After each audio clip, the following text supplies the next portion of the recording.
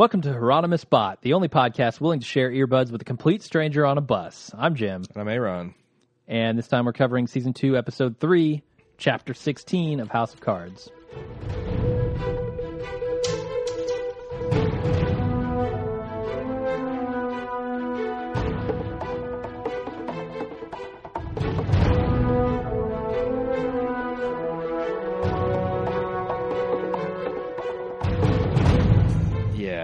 Where do you come down on sharing earbuds with people? Never do it. I can share it with my girlfriend and maybe my Maybe kid. a close friend, I guess, but... Point of fact, we've weird. shared earbuds before. We have, although I wasn't usually do uncomfortable. hover ear. I gotta No. say. Yeah. You hover ear me? I hover ear. Jesus Yeah, Christ. I hover ear everyone. It's not just you. Don't worry. All right. I'll have you know I swab my ears out daily, sir. All right. Good to know. Maybe next time I won't hover ear. So there's a lot in here that I don't like that is pertaining to Lucas and his plot. See, they've reeled me back in because they flattered me that they proved my prediction true. Okay, yes, that the FBI was watching him do his stupid stuff. Yeah, like that. His blatant, obvious. This makes total sense that this would be how a security agency of some sort. And I'm not sure if we're talking about, because in that room was a Secret Service and FBI, neither of which I think are allowed to spy on. You want an NSA agent? Yeah, maybe. I'm want. not sure because one of them is not allowed to spy domestically, and the other one is. And maybe it's NSA not allowed, and FBI can. But regardless, to me, it seems like that's exactly how they take advantage of an idiot like Lucas, and he's walked right into. And the thing is like, why does this should be over?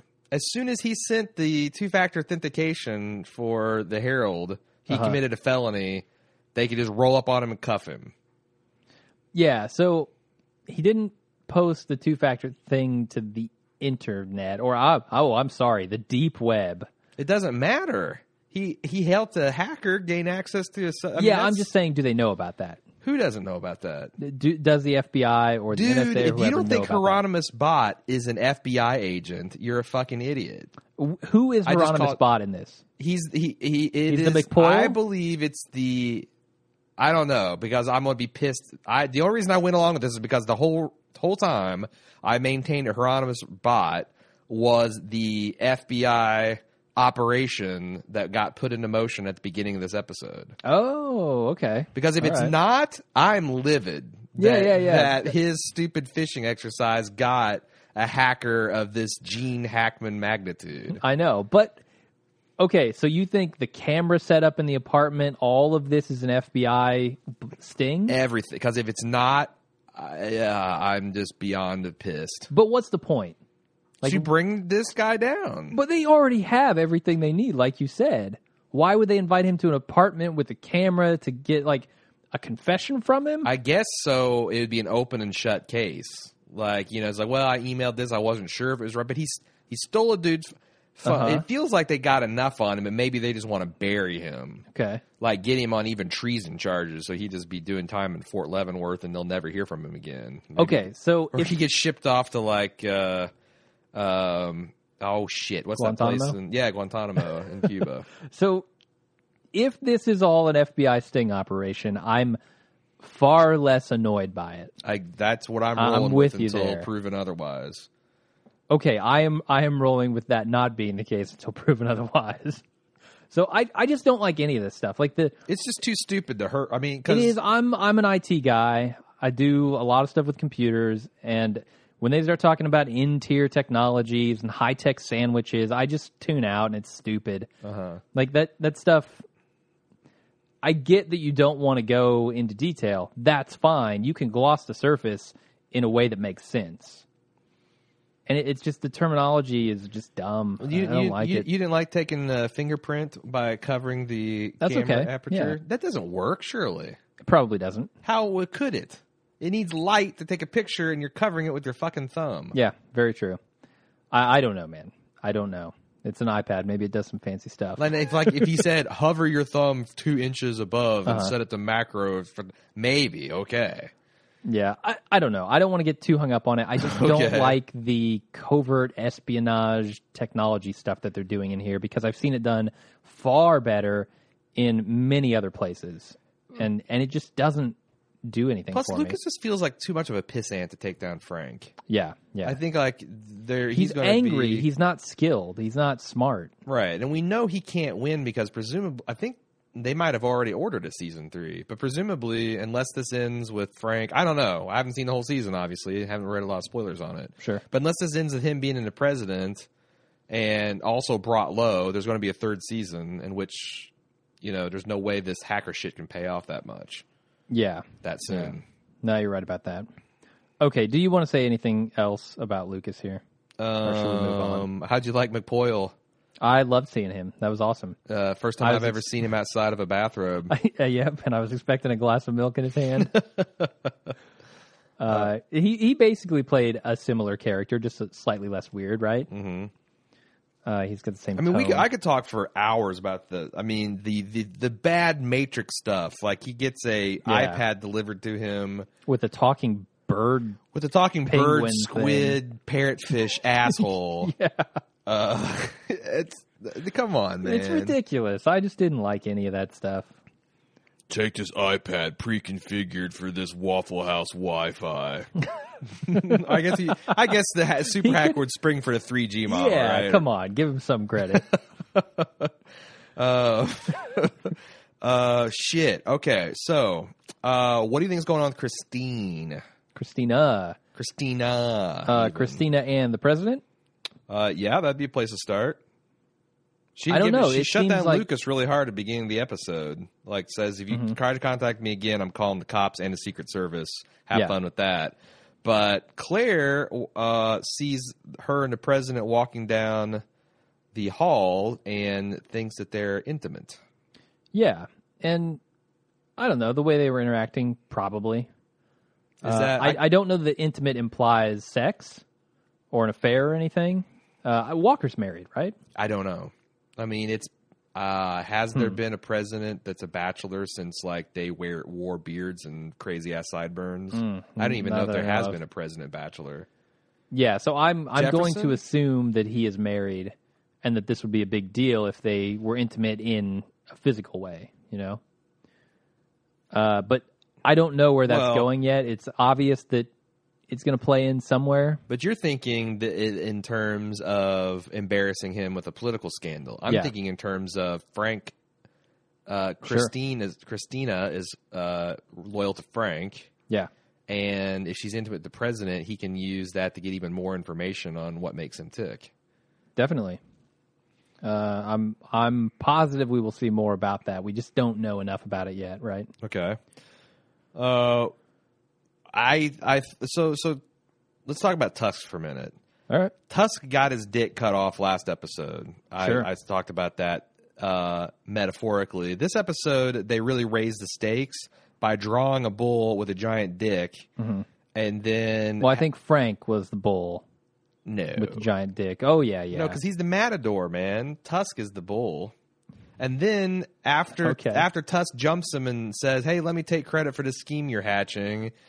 Francis takes a bite off of a carrot, effectively cutting his dick off a second time. And I didn't know. I don't know how many tusks. How many tusks Tusk has to lose, man.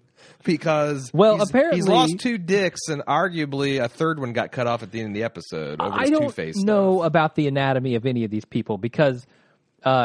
The guy who he's fighting with, Aceveda from The Shield, I don't know his name in this, he claims to have multiple sacks, and I don't know what's going on with that. Yeah, multiple tea bags. No man I know has multiple tea bags. Maybe the Senate ran train on him. Just strapped him down, open his mouth, and just tea bag after tea bag after tea bag. Speaking of running train, this train is going off the rails. Well, hopefully Zoe won't jump in front of it. Too soon. Too soon, man. Too soon. Okay. Let's reset then. Okay, so Tusk.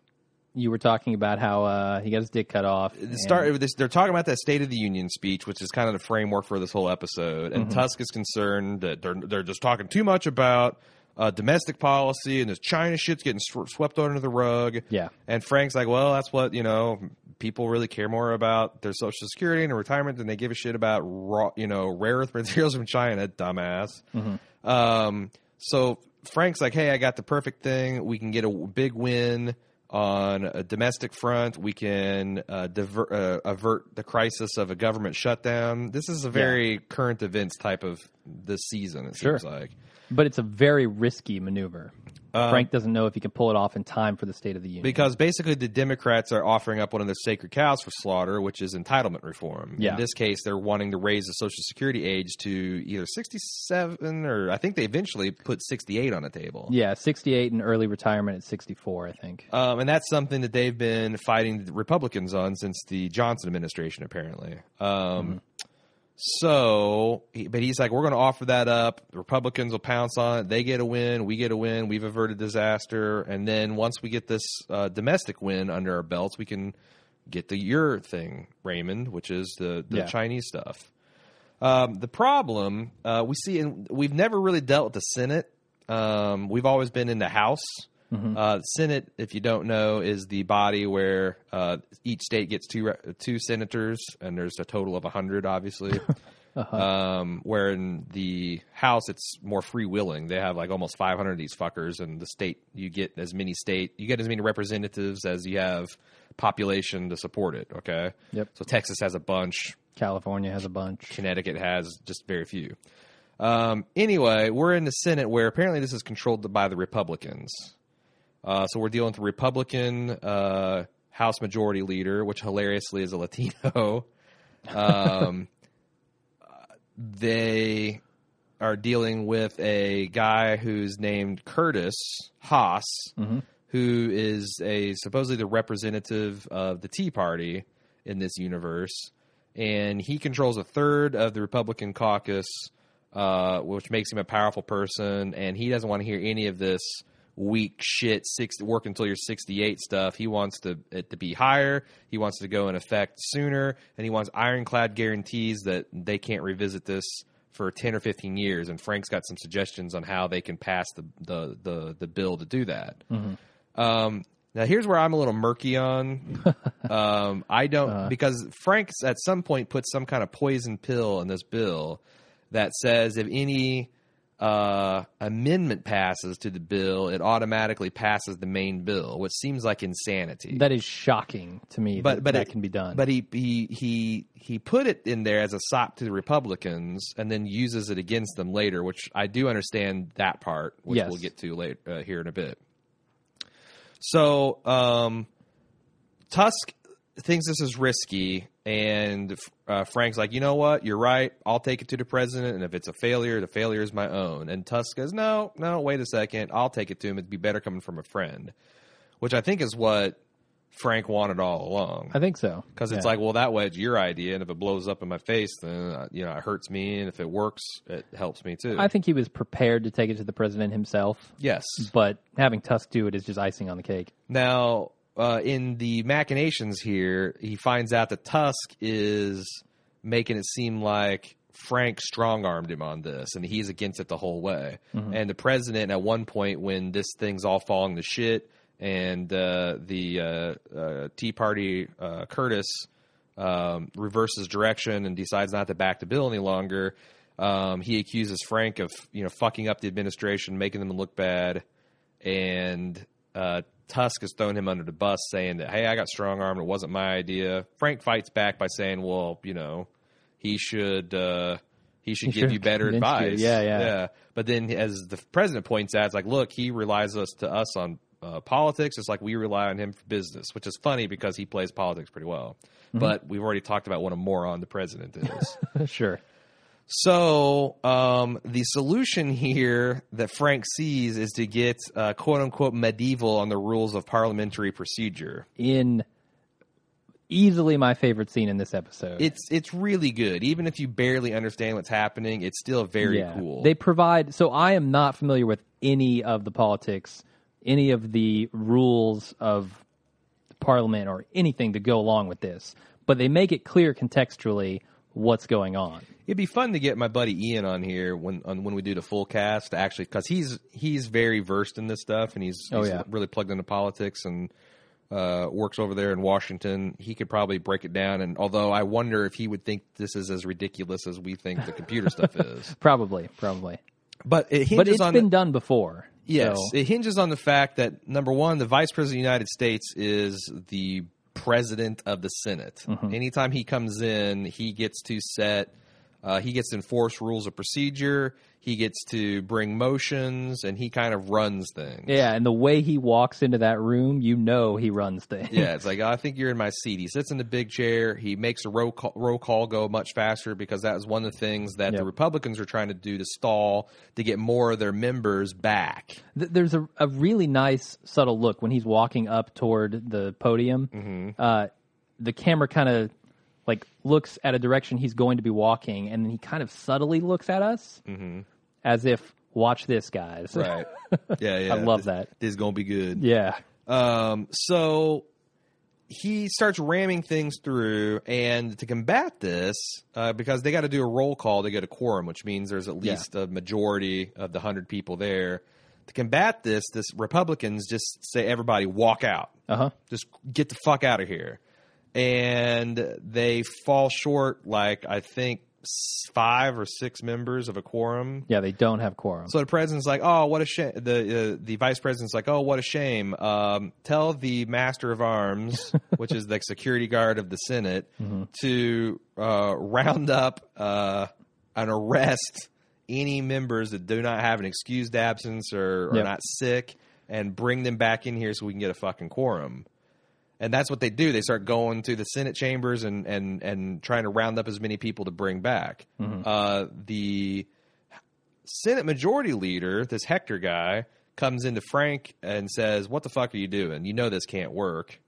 And Frank says, oh, on contrary, it's going to. Mm-hmm. And if you don't get on board, I'm going to completely fuck you over with the majority that I have. Yeah, so no, the really just amazing thing that happens here is when all of the Republicans decide to walk out, Frank seizes that opportunity to get the motion to make the call of the House, because they don't have the people there to vote it down. Right. Now he's got all his guys in the room. They're of course going to vote for it and pull everybody back in. It's genius. I loved it. So he brokers a deal, and the guy's like, well, what do you want? And he's like, look, I just want your 6 guys to pass the deal we already shook on, which this guy was wanting to do anyway. He's like, my hands are tied by the Tea Party. He said, but look, we can't just willingly walk back in. We'll lose face. So Frank's like, no problem. Get your best actors together. They handcuff them and drag them in as if they were in chains. Yep. Then they have a quorum, and then they pass a amendment to the bill, which now passes the main bill, which is, I'm not really sure about this. And the other thing so Frank's victorious, and it pisses off the Tea Party guy. But here's the thing. Politically, this seems like it's going to be a goddamn disaster, because say we're living in a divided America where you got 10, 20% in the middle.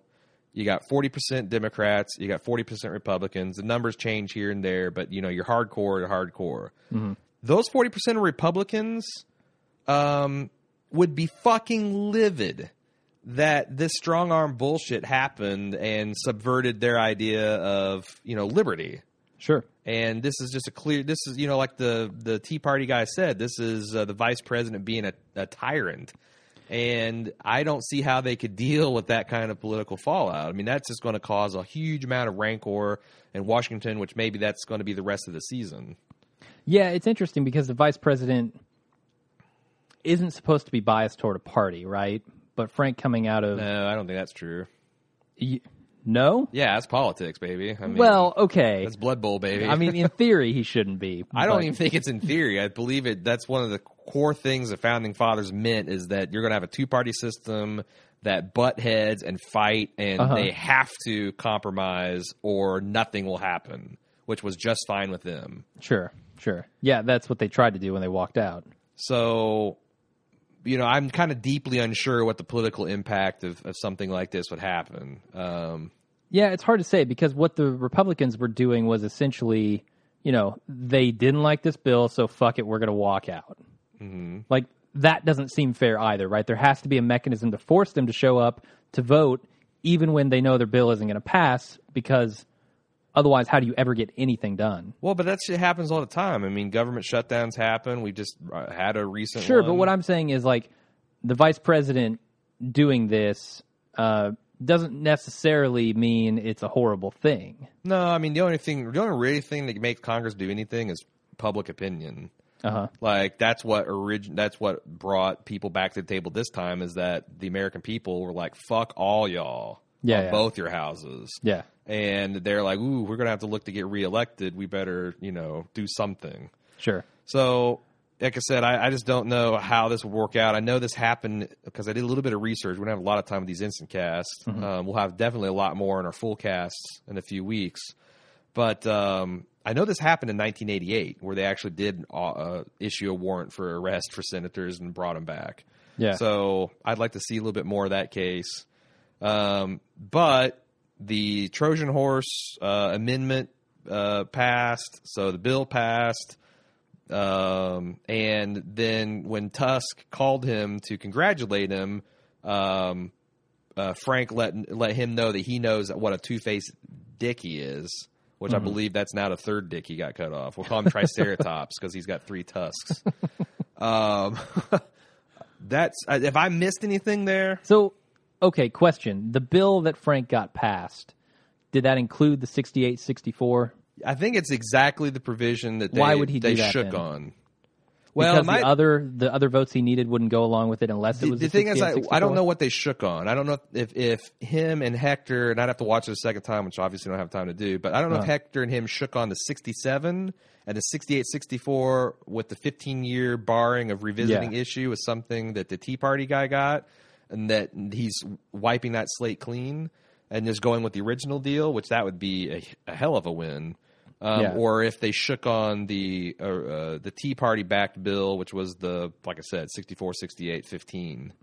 Yeah, the only real upside for Frank here is that he avoids the freeze, right? Right. Well, I mean, that's the thing is, like, I don't really know what Frank's passionate about, if anything, other than acquiring power. Sure. Now he's passionate about getting the presidency at this point, I'd imagine. But to what end? To be the president. I know. This seems like ultimate power. Like he stacks power. For no real end, the same way Tusk stacks money for no real end. I think he's building a legacy.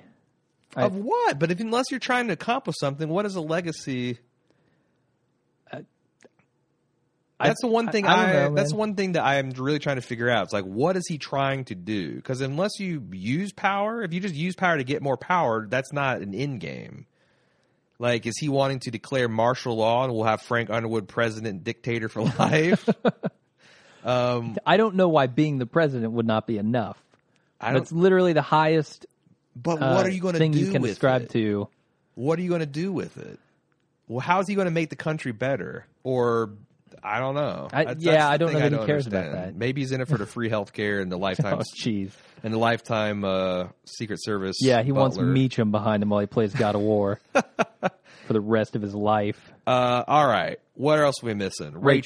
Rachel's now working for a polling telemarketing place. That calls and asks people opinion polls on firearms now. She hates her job.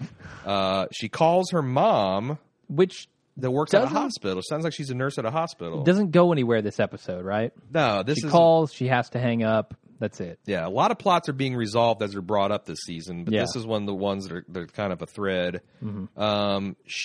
The earbud sharing happened on a bus, which happens to be a girl named Lisa who works at a Christian bookstore, I believe. Or maybe she's just advertising a church. Yeah, I think she was advertising her church. And they have really good music. No, they don't. No, I mean, by and large, Christian rock.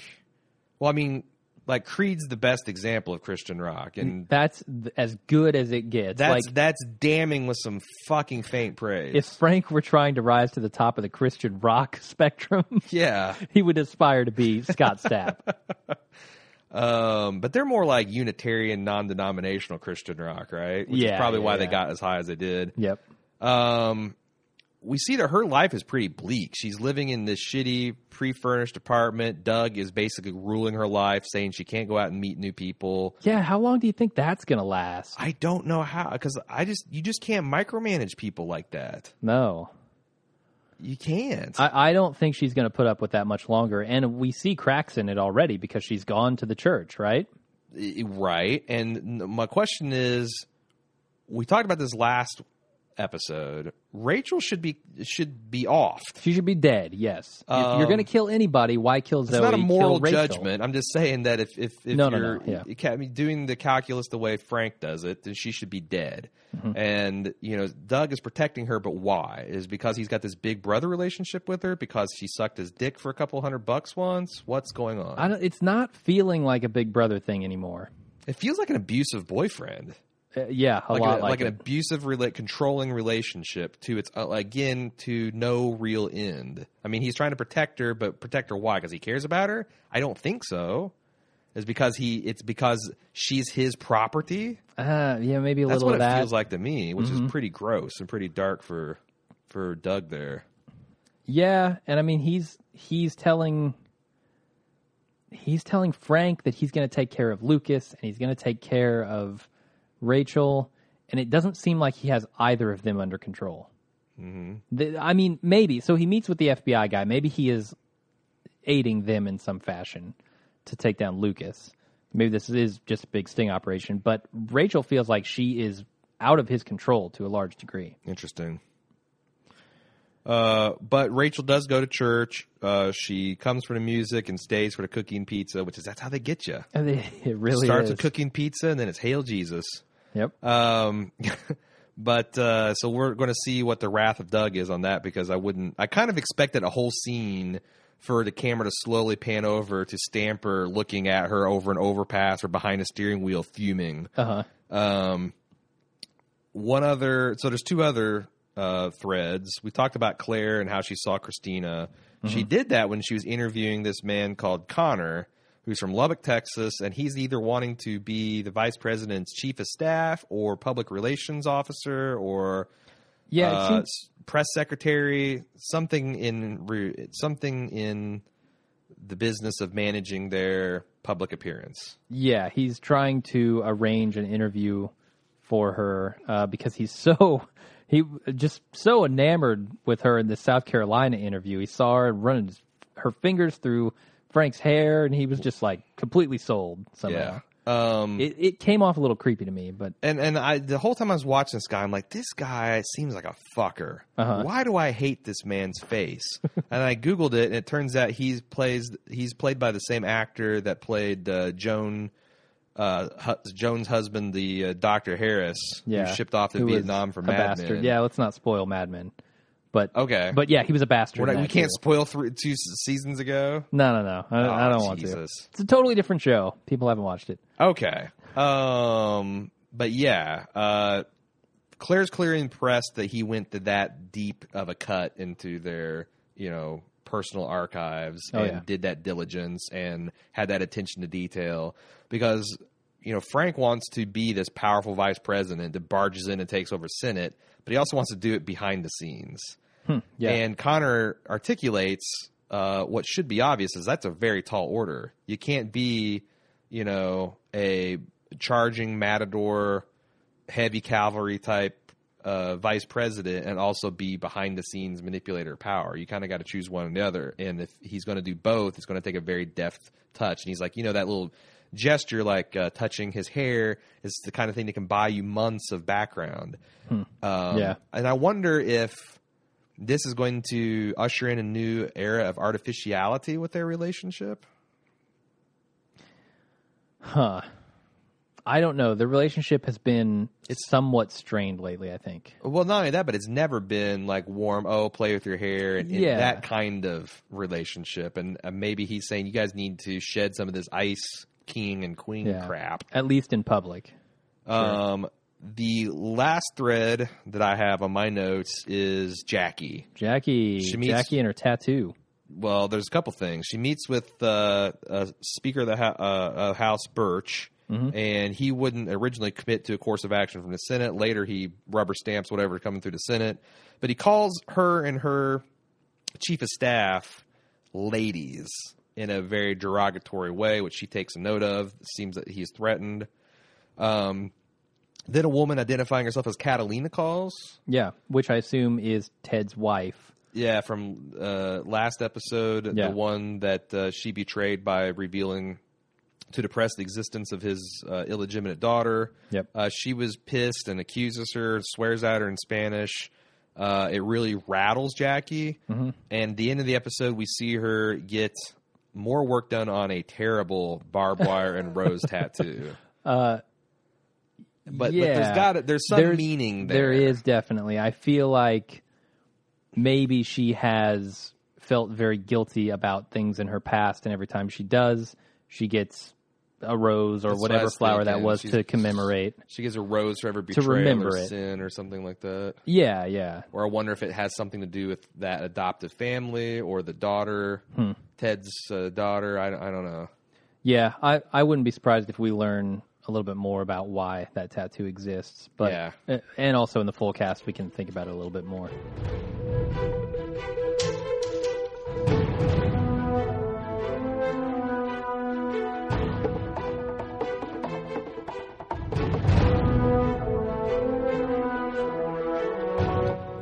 So that's it for our instant take, but starting next week, we'll be doing a longer, more in-depth weekly cast for House of Cards. Be sure to send us your thoughts and feedback to houseofcards@baldmove.com, and we just might read it on air.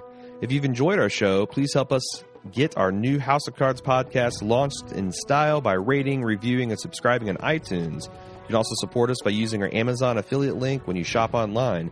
Just go to amazon.baldmove.com and we'll get a tiny cut of Amazon's profits from whatever you buy on that session. Best of all, it costs you nothing. Be sure to tell your friends, family, and coworkers about Bald Move. Also, check out our website for all our other television coverage for Game of Thrones, Mad Men, Walking Dead, Breaking Bad, and Downton Abbey, and all of our general pop culture casts like Personal Arrogance and The Because Show. Keep up with the latest on Twitter @BaldMove and on Facebook.com/BaldMove. See you next episode.